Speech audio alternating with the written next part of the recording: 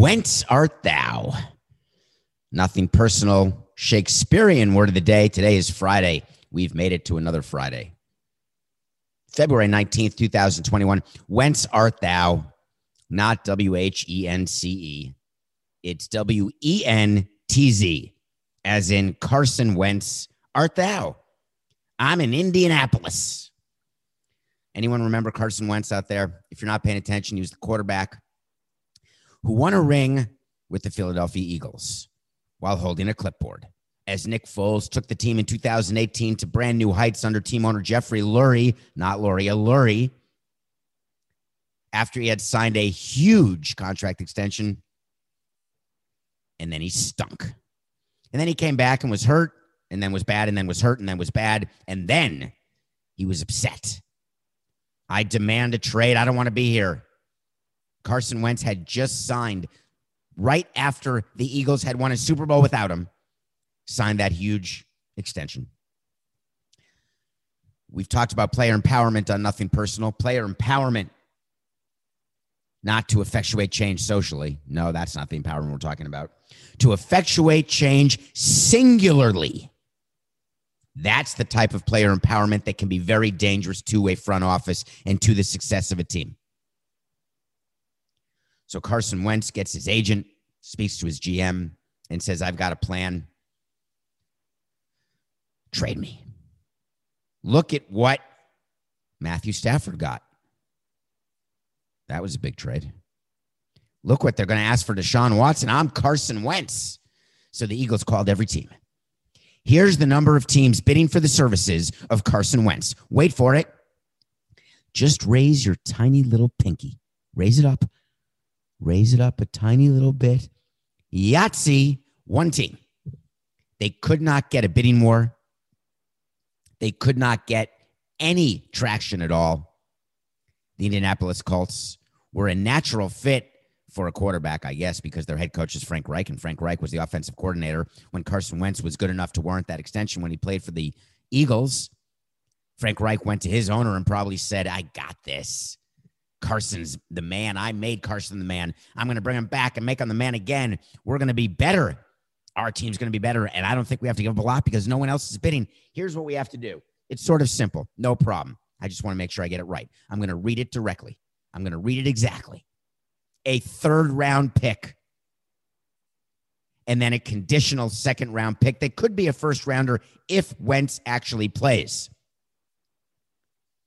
What an interesting trade structure.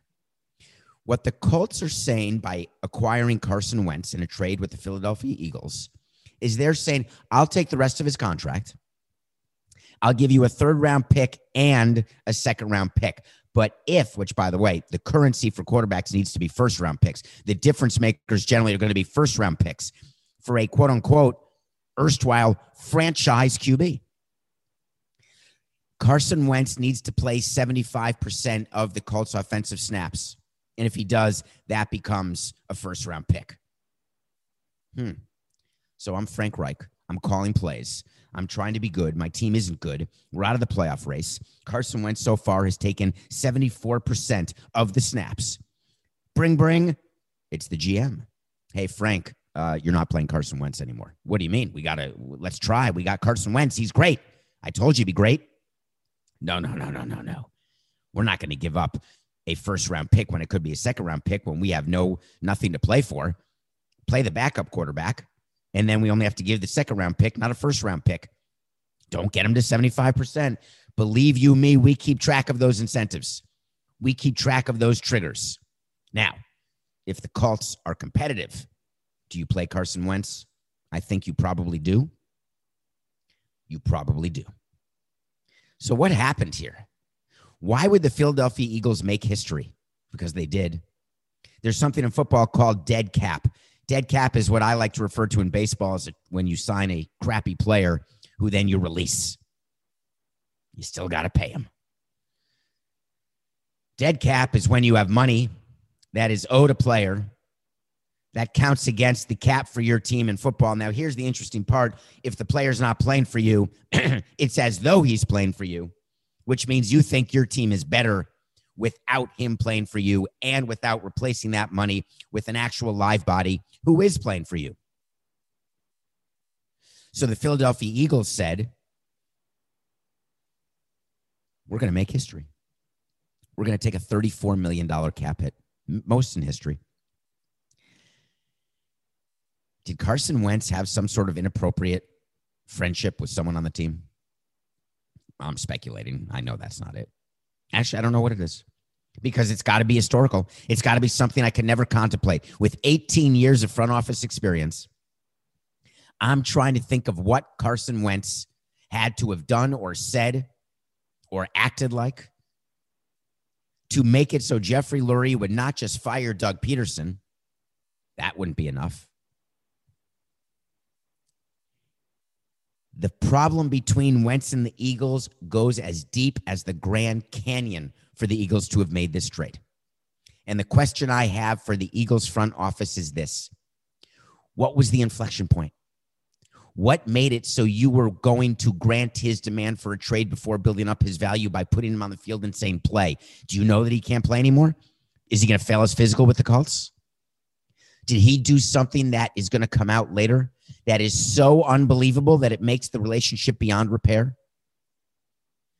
Did you get so offended, Jeffrey Lurie, that you overruled Jeffrey Lurie, remember, that you overruled your football people, that you were willing to take the dead cap hit and say, you know what, we're better off? Because that's what Jeffrey Lurie's done in the past. He's pulled ownership, said, I'm the owner now. Because this deal does not get done without the owner approving it. This is not a GM deal. This is not a head coach deal. This is not a head of player personnel deal. This is an owner-driven deal. When you make history by taking on that amount of dead cap, you are doing it as the owner, especially a invested owner, someone who is involved, potentially meddlesome. It is a slam dunk. How does this end? The way most things do. With tears and a journey. The tears are Eagles fans watching their team being run into the ground.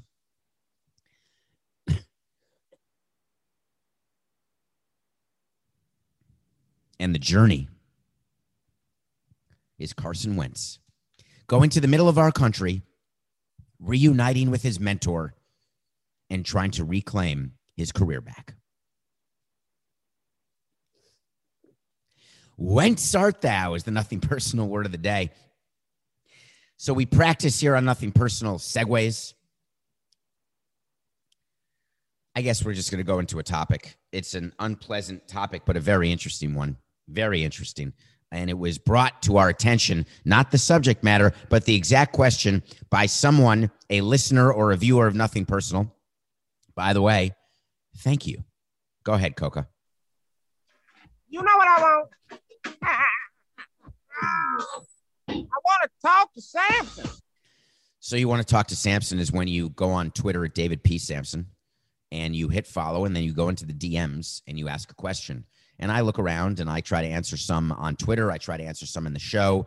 We do an end-of-month mailbag episode. It'll come again at the end of February. If you're new to the show and you want to get caught up on some things, go back to the end-of-month mailbags. Those are some interesting episodes. I know it's hard to go all the way back because we're here at episode 314, but I appreciate the effort, and I appreciate your 45 minutes every single day that you give. So one of the questions asked yesterday, and so you want to talk to Samson, that's based on a movie called Half Baked, was how would you handle welcoming Domingo Germán back into your clubhouse? Here's the story. Domingo Germán is a player traded to the Yankees by the Marlins. Yeah, we had Domingo Germán. Domingo Germán was a very high-performing pitcher and then got suspended for violating the domestic abuse policy of Major League Baseball. During the course of his suspension, he went back to the Dominican and he had some very scary social media posts, wondering whether or not he was going to retire from baseball, wondering whether or not he was going to end his life, crying out for help. Domingo Germán is back in spring training, trying to work his way back into rotation that needs a performing Domingo Germán as the Yankees try to compete in the American League or in Major League Baseball with a rotation that's got Garrett Cole leading it. They signed Corey Kluber, Jamison, Talon, injured guys who may or may not be able to perform if they used to be good, but they're not. They're not deep. Severino's not coming back till the middle of the season. To make a long starting pitching story short, which is not what this segment is about, the Yankees need pitching, no matter what their payroll is.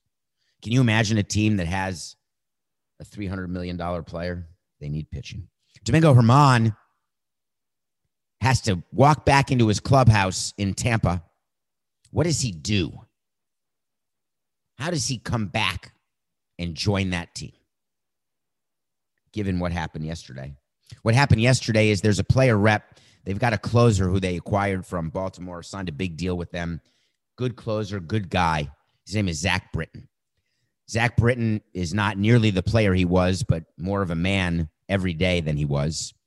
Involved in the players' union, involved in a positive way, the type of player you want on your team. When you get to spring training during these times of Zoom or not, players have to meet the media. They go into Zoom rooms. They give press conferences about your offseason, about expectations for the season, because the fans are looking and starving for any sort of information. We offer media training to our players who would want it. We used to talk about messaging to our players in pre-spring training meetings. Try to give players talking points when we know they're going to be asked certain questions. And one of the problems when you've got a teammate who, number one, doesn't like talking to the media, that means that the media is going to have to talk to their teammates about them, and that just makes you selfish. Number two, who after a bad game disappears, someone else is going to have to answer for that bad game. Number three, when you've done something off the field, everybody's going to be asked about it.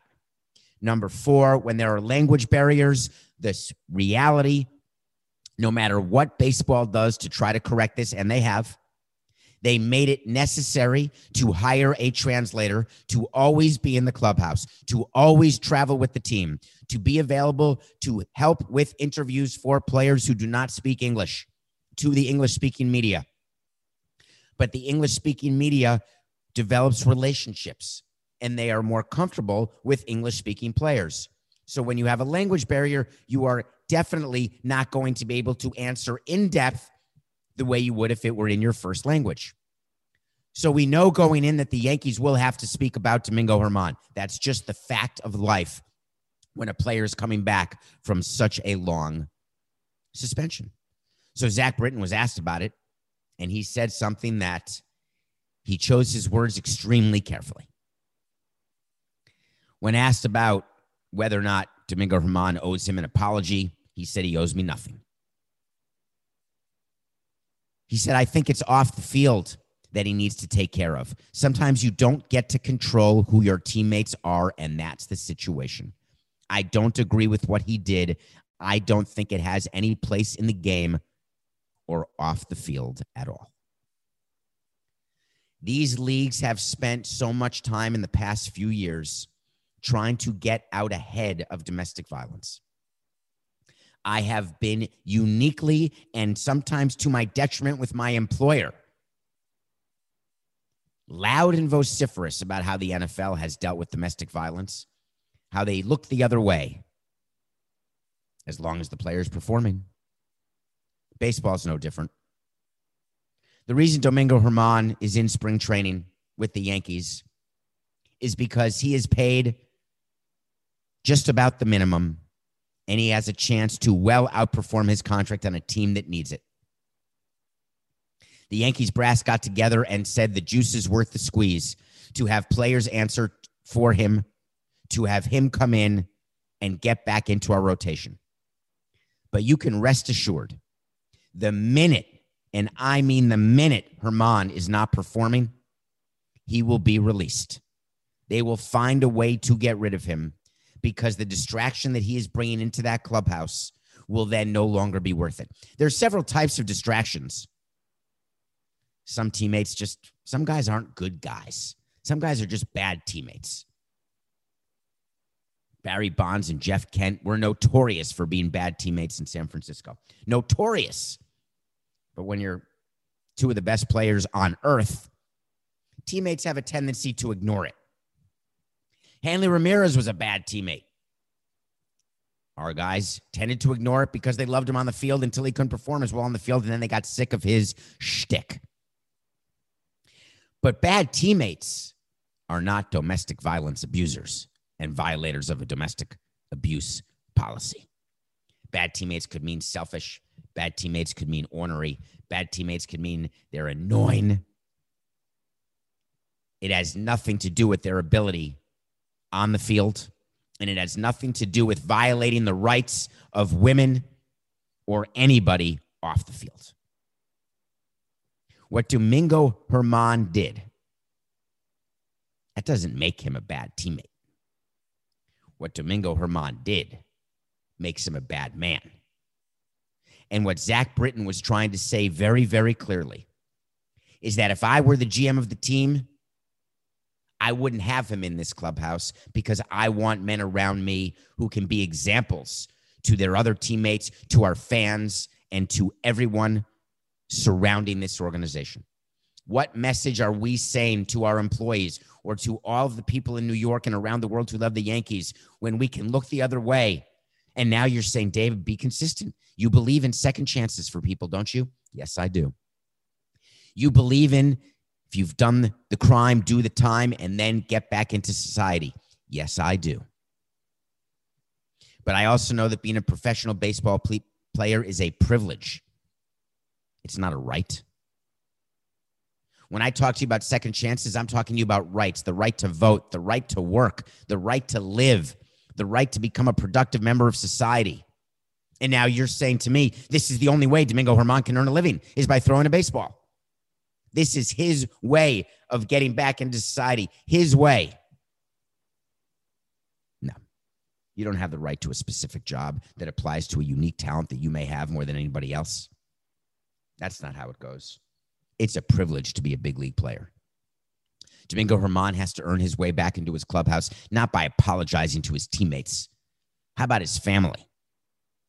How about telling us what road he has taken during his suspension to address what certainly could be mental health issues and what are definitely issues that need to be addressed through therapy, where you believe that violence is a way to solve any sort of family issue that you have.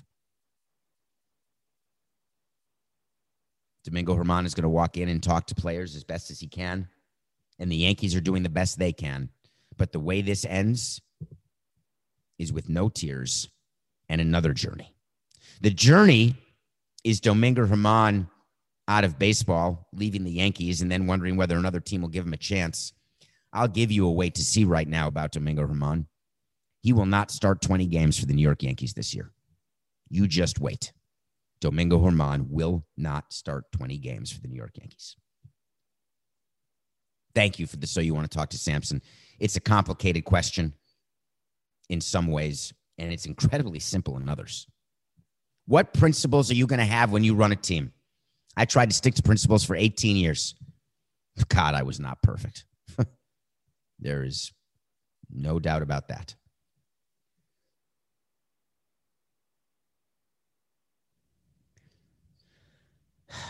Okay. What happens when you sign a player off season who was your own player and he's a free agent, you bring him back?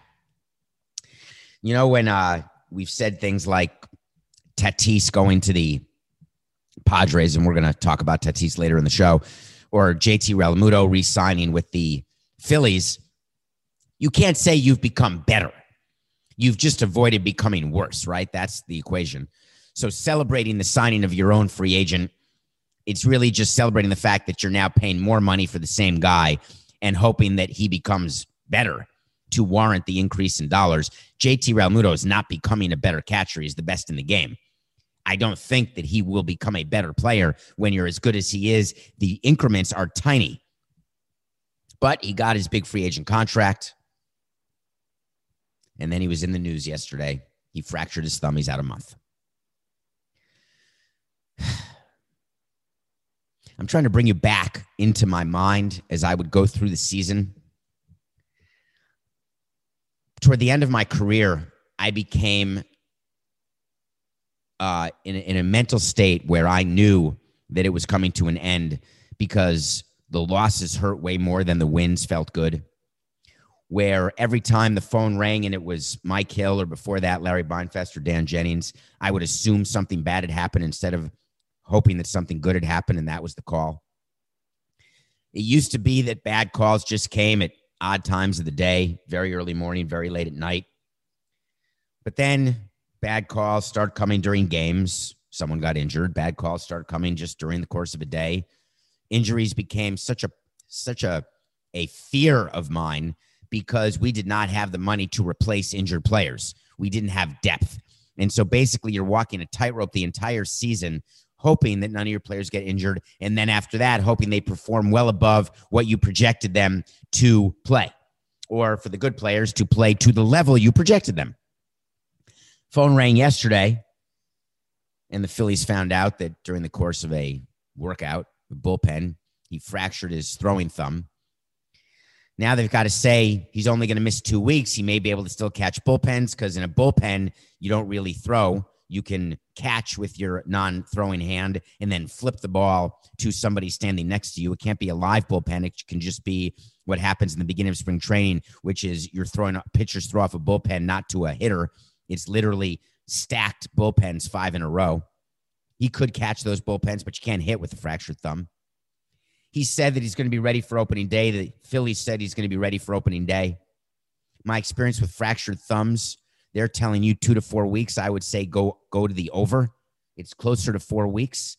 What happens when players come back from fractured thumbs, if you're not watching this on Nothing Personal with David Sampson YouTube channel, I'm putting that sort of donut over my thumb, that it's sort of a white cushion, because when you swing a bat, the torque on your thumb when your wrists break is tremendous. And what it causes is for your thumb to release off the bat when the pain happens so much, which means the follow through is not as strong as it needs to be in order to drive the ball. Thumbs matter. It's just a nightmare having an injury like that this early in spring. We would always paint it the way the Phillies are painting it. No problem. He'll be back for opening day. The problem is opening day comes when you've had spring training to prepare for that opening day. When you miss spring training, you use the first month of the season as your spring training. That's the reality. For hitters, they get into a groove. It's why we start them with 1 or 2 at-bats in the beginning of spring training, the first 10 games. Then we move them up to play 5 innings, 6 innings. We build them up to 9 innings. Then they play 9 innings the last week, and then they go back down to 5 innings or 4 innings the last day or 2 of the last 2 exhibition games, and then you start the 162-game slog, and that's in a normal year without the COVID protocols, without the issues that are going to be so pervasive this coming season. So JT Realmuto, well, I know him well, will have to get into his groove, and that will hurt the Phillies in a division that is so competitive as the NL East, where them starting off struggling in any way will be enough to put them far enough behind that they will not be able to catch the Mets, the Nationals, or the Braves. It's a big deal, this injury. And it brought back to me all of the phone calls, all of the worry. And that's what it is when you run a team. You just worry all day, every day, that your guys will be okay, that they're not going to break the law, they're not going to do something stupid, and then there won't be a freak injury. Worked up just thinking about it, actually. I mean, it literally worries me just thinking about it. Good luck, JT.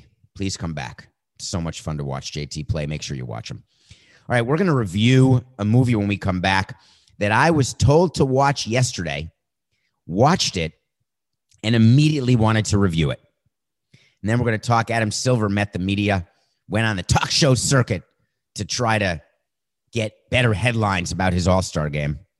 And then we're going to talk a little baseball with Fernando Tatis and a deal that got done many years ago. We'll be right back.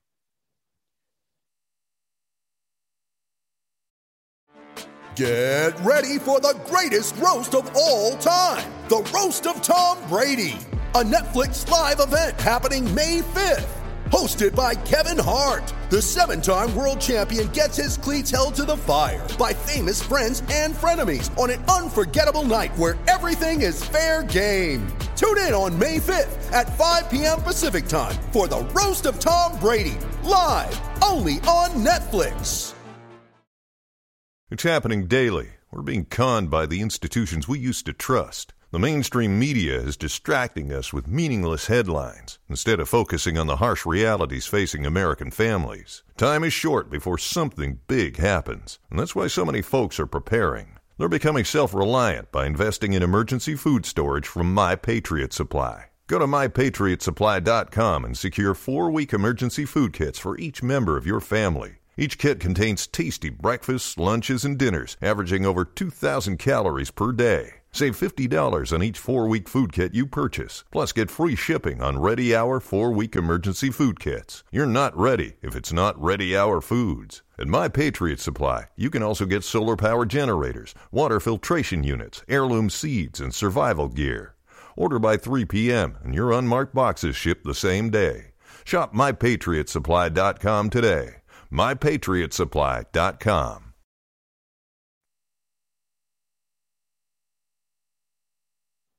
Welcome back to Nothing Personal. My name is David Sampson. You've made it through the gauntlet of commercials. We appreciate that. We are here 5 days a week. We talk sports, entertainment, politics, anything that's trending, anything that you find interesting, that we find interesting. No BS, no guests, no callers, just me, just you, 45 minutes. And of course, there's Coca. Coca's pulling the strings. Part of what we do at Nothing Personal is we review a movie every single day. Because I watch a movie every day. I've watched a movie every day for decades. You guys are so good at giving me suggestions. I keep a list in the notes section of my phone, the suggestions that you want me to watch. I try to get to them. But something struck me about a suggestion I got yesterday to watch a musical documentary called Echo in the Canyon. And I have been really into musical documentaries recently, really into music. And I didn't know what Echo in the Canyon was, had never heard of it. And I don't read previews, trailers. I do nothing. But I look to see running time so I can plan how much time. 82 minutes, hour 22, that's it. Jakob Dylan is Bob Dylan's son. Jakob Dylan made a movie about Laurel Canyon. Laurel Canyon is the West Coast center of music back in the 60s. It's where everybody went. The Mamas, the Papas, the Byrds. When the Beatles came, they went. Frank Zappa lived there. Houdini. All sorts of interesting characters. Crosby, Stills, Nash and Young, Jackson Brown. They were all there. If you've never heard of these people, that's okay. Have you heard of Bob Dylan? He had a son named Jacob, has a son named Jacob, who's now 51. Bob Dylan's son is 51. OMG. In any case, this movie was perfect. It's Jakob Dylan with modern day musicians, Fiona Apple, Norah Jones, Beck, performing hits of the 60s while speaking to the artists who wrote them, including Brian Wilson of the Beach Boys. I've reviewed Love and Mercy on this show. If you have not seen Love and Mercy, and if I haven't reviewed it, then I'm wrong. If you have not seen Love and Mercy with John Cusack, go watch it immediately. The brilliance of the Beach Boys and of Brian Wilson is staggering. It's not about, I wish we all could be California. And you think David Lee Roth? Go watch Brian Wilson, Love and Mercy, and watch Echo in the Canyon. The interviews that Jakob Dylan does, the pace of the movie, the way they go from 60s footage to current footage, everything they do. I did not review Love and Mercy, Coca. I must have done on a Le Batard show then, because I know I've watched it and I'm almost sure I've reviewed it. Thank you for checking. By the way, Coca keeps a list of every movie we review, every way to see, every word of the day. And I know we hadn't done Whence Art Thou before. I know we hadn't reviewed Echo in the Canyon because I just watched it. So Love and Mercy is a movie that you get a double review. It's a movie about the life of Brian Wilson. It is fascinating, literally fascinating. John Cusack is what I would call an outstanding actor, and he's made it from when he was a kid to as an adult. check it out. But let's get back to Echo in the Canyon, please. The music that inspired the Beatles came from Laurel Canyon. The Beatles inspired the music in Laurel Canyon. The cross-pollination, which is a term used in the movie, in the documentary, is so fascinating. Tom Petty is interviewed, which made me miss him so much. We reviewed that Tom Petty documentary and some Bob Dylan documentaries just a few weeks back, I believe. So please, Echo in the Canyon, 82 minutes. You won't regret it. Number 2, thank you for the continued recommendations. Thank you. Please keep them coming. I watch as much as I can, but at least one a day, and we try to get to as many as we can during the review section of the show. All right, who's ready for the All-Star game? Quick, who's drafting for the Western Conference? Yeah, you got it, LeBron James. Who's drafting for the Eastern Conference? Yes, you've got it, Giannis.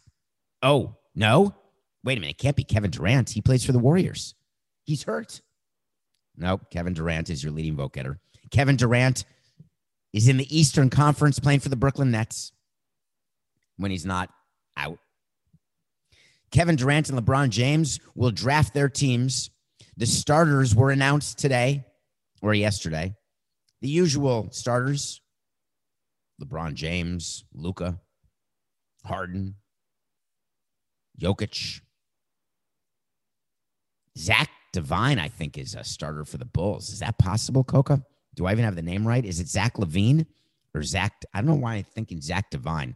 I don't think that's the right name. It is Zach Devine. So it's Zach LaVine. Thank you. That was a total Friday move where I was talking as you were talking. Yes, we're 15 minutes away, Coca. You can do it. Hang in there. We'll get back on the Clubhouse in a minute. So Coca's telling me that I'm thinking about Adam Levine, the actor from Maroon 5, who's a singer and was in Begin Again. But no, that's not what I'm thinking of.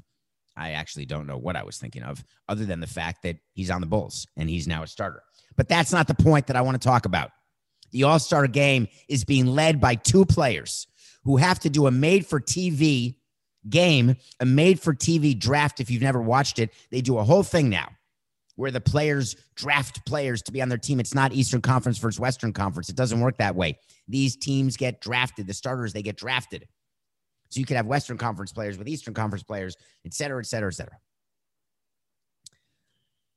These are the same players who said publicly they don't want to go to Atlanta. They don't want to play in the All-Star game. This is the same show where I told you there is no doubt why there's an All-Star game. It was all about the network and the broadcast, so much so they made it a made-for-TV event. The mayor of Atlanta came out and said, don't come to Atlanta. So what exactly did Adam Silver do when he met the media? You do what you have to do when you have been backed into a corner and you have made your bed and you start to lie in it. Adam Silver had to admit that the All-Star game is a global event. He had to admit that it was critical for us to have the All-Star game.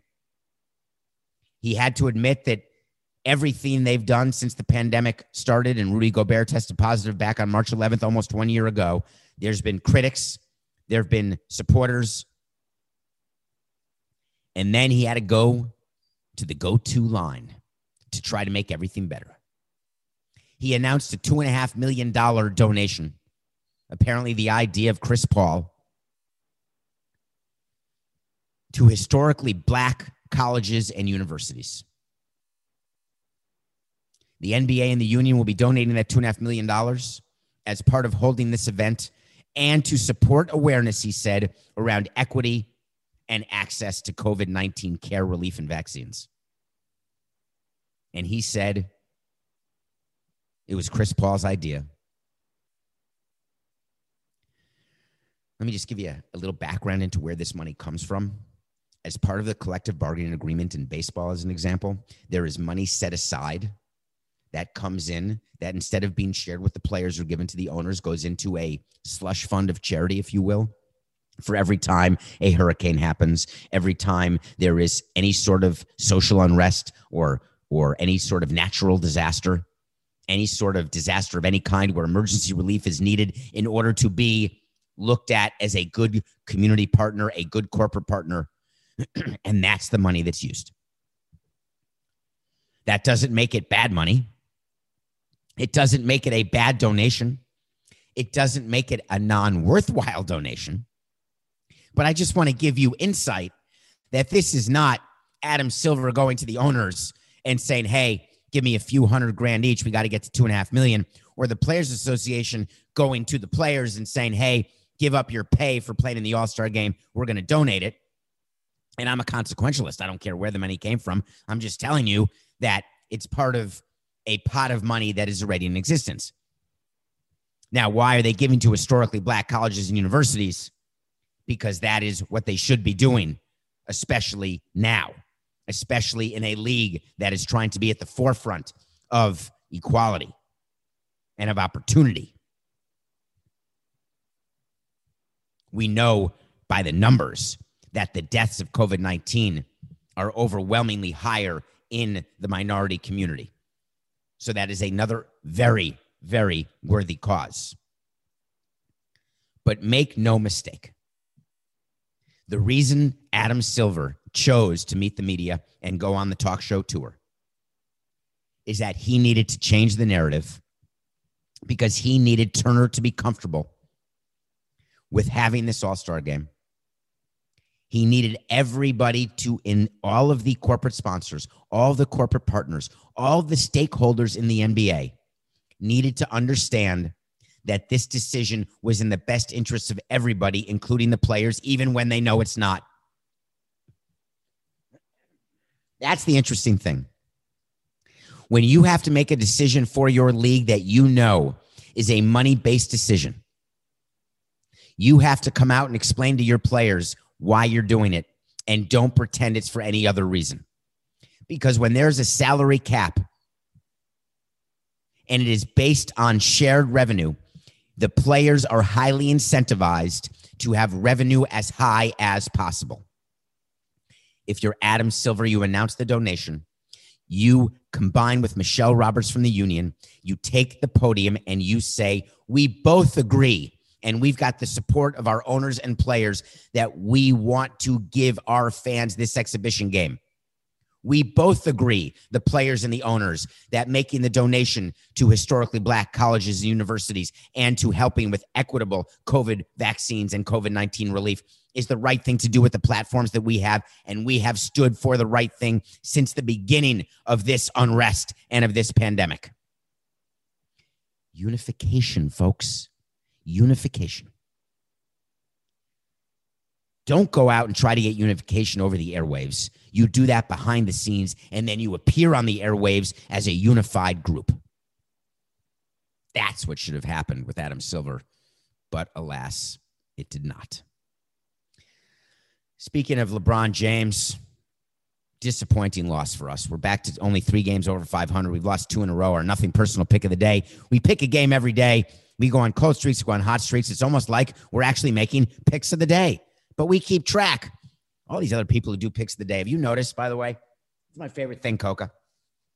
Does anyone tell you when they've gone 0-6 and they give you 6 picks of the day? Or do they just say, hey, we were 6-0.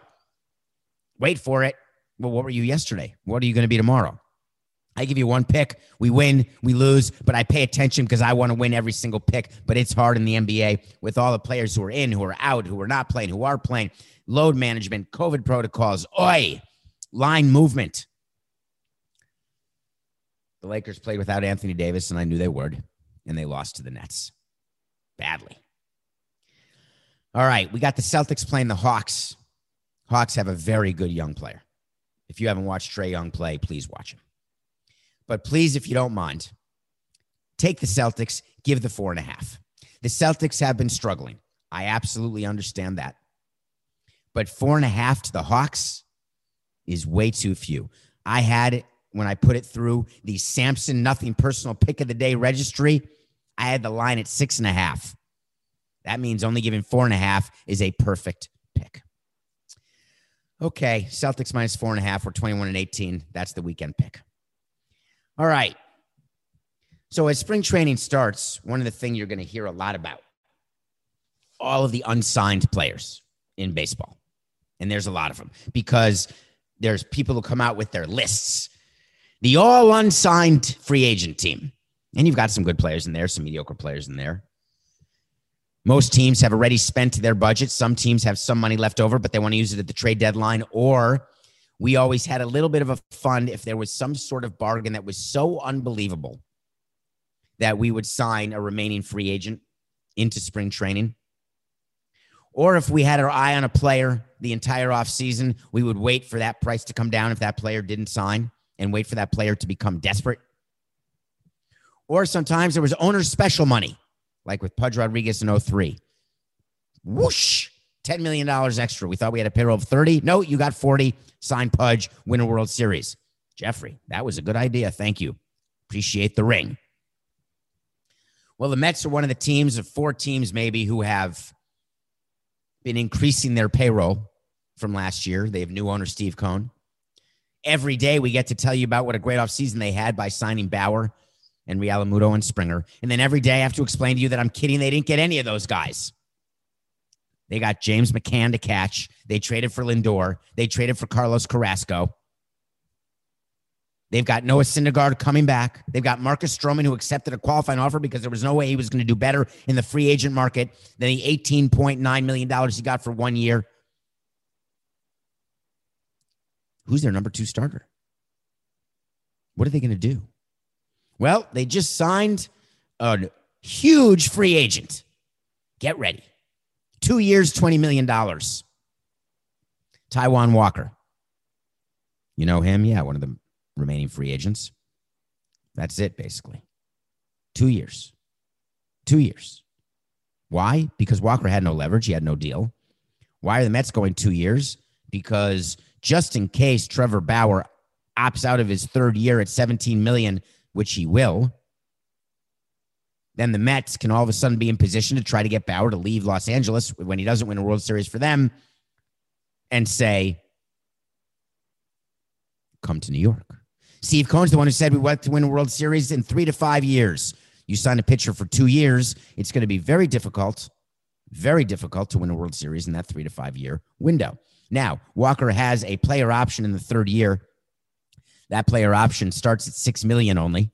He'll never opt for that unless he stinks. And if he does, then he's going to opt for it, but then he won't be worth $6 million. In this day and age, for a pitcher to not be worth $6 million, he's got to be really, really bad. He can grow that to $8.5 million through escalators and through performance and not being injured. If not, the Mets have to just pay him a $3 million buyout. So Walker gets $10 million this year. Walker gets $7 million in 22, and then $3 million if he gets bought out. That's $20 million over 2 years guaranteed. That's how you calculate the guarantee. The amount of money that the player will get no matter what. You can't say it's 10 this year, 7 next year, and then 8.5 the year after. You can't assume he's going to hit all those incentives, and you can't assume that he's going to pick up the player option. Because if he does hit all those incentives, Walker will likely decline the option, take the $3 million, knowing that he only has to get more than $5.5 million from another team in order to make it even to get the 8.5 that he would have gotten had he accepted the player option. You got all that? That's the math that a player does. It's not brain surgery. It's not that the Mets are middling right now. It's an overpay for Walker, but I guess that's what you have to do.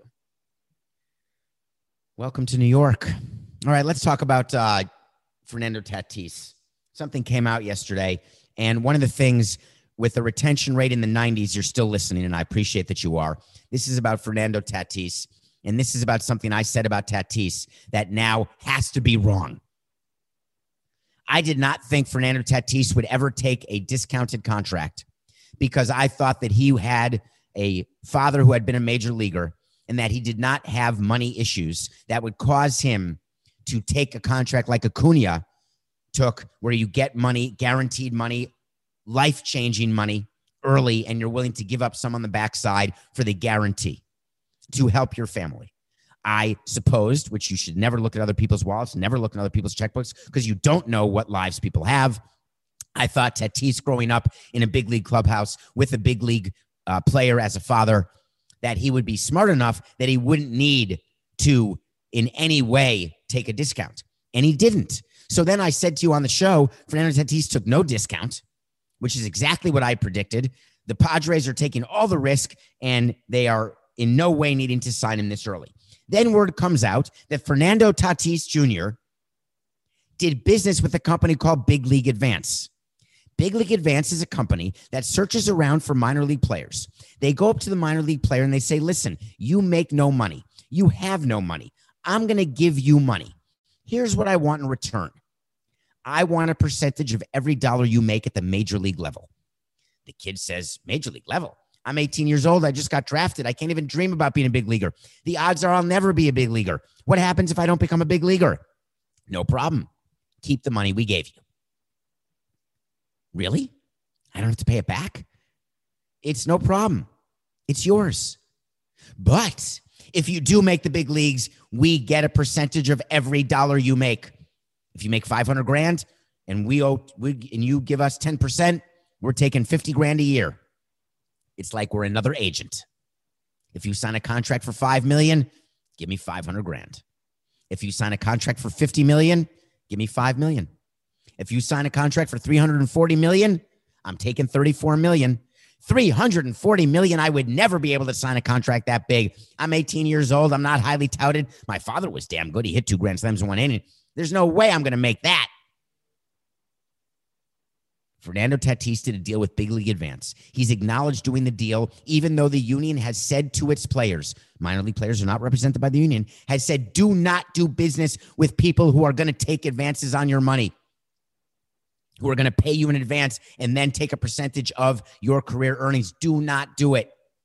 But the union doesn't explain that half the minor leaguers who get the advances, more than half, don't ever make the big leagues, and they get money, a little bit of money, to live with for a few years while they figure out what their next career is going to be. This is the first huge hit for this company. We had a player named Andrew Heaney. We drafted him, then we traded him to the Dodgers, who traded him to the Angels for Howie Kendrick. Andrew Heaney did the same deal. And I talked to him about it. And his reasoning was sound. I get it. What people do in general is they prey on the weak and the ignorant. They find a way to make people who are potentially rich, think lottery winners, and they bleed them dry until they're right back where they started. The number of Major League Baseball players and professional athletes who end up with no money at the end of their careers would stagger you. It would hurt you. We don't talk about what happens to all these players. We don't do segments on what happens to the 25th man on the team who worked for 10 years, didn't go to college, and now is struggling to find a way to make $30,000 a year, or is homeless. We don't talk about those guys until they become a story. There's hundreds and thousands who don't. The success that Tatis has had in getting this contract should bring light to this issue of what Big League Advance is. And if the union or the league does not want players doing business with this company, here's an idea.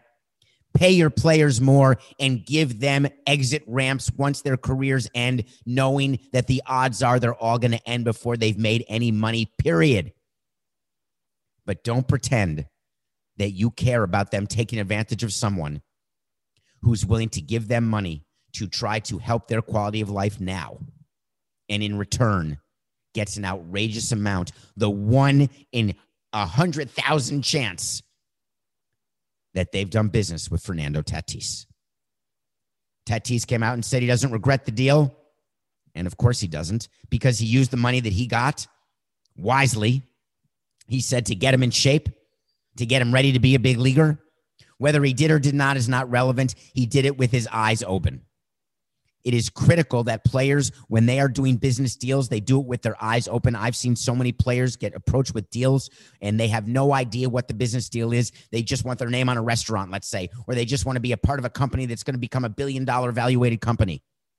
You want to help players and you're the union or your owners, take an active interest. If you're an agent, let us take an interest. Don't come back to me when I offer to help your player and say, no, we don't want the help. We take care of that. We have our own financial advisors who we give the players. Really? That's called self-dealing.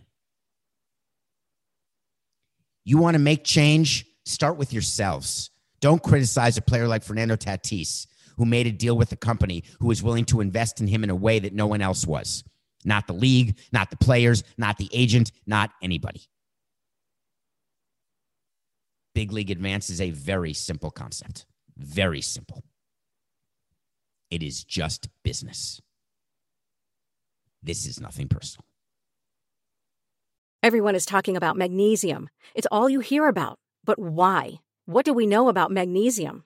Well, magnesium is the number one mineral that 75% of Americans are deficient in. If you are a woman over 35, magnesium will help you rediscover balance, energy, and vitality. Magnesium supports more than 300 enzymatic reactions in your body, including those involved in hormonal balance. From functional medicine doctors to mental well-being and female hormone experts, we all know that magnesium is the one mineral to improve all aspects of well-being and health. But which one? Magnesium Breakthrough from Bioptimizers, the trusted choice recommended by leading experts with 7 best-absorbed forms of magnesium to ensure your body receives the support it needs for overall well-being. Go to bioptimizers.com/balance today and use code BALANCE10 for 10% off. Support your journey to wellness at bioptimizers.com/balance. Magnesium Breakthrough from Bioptimizers, your foundation to optimal health and vitality.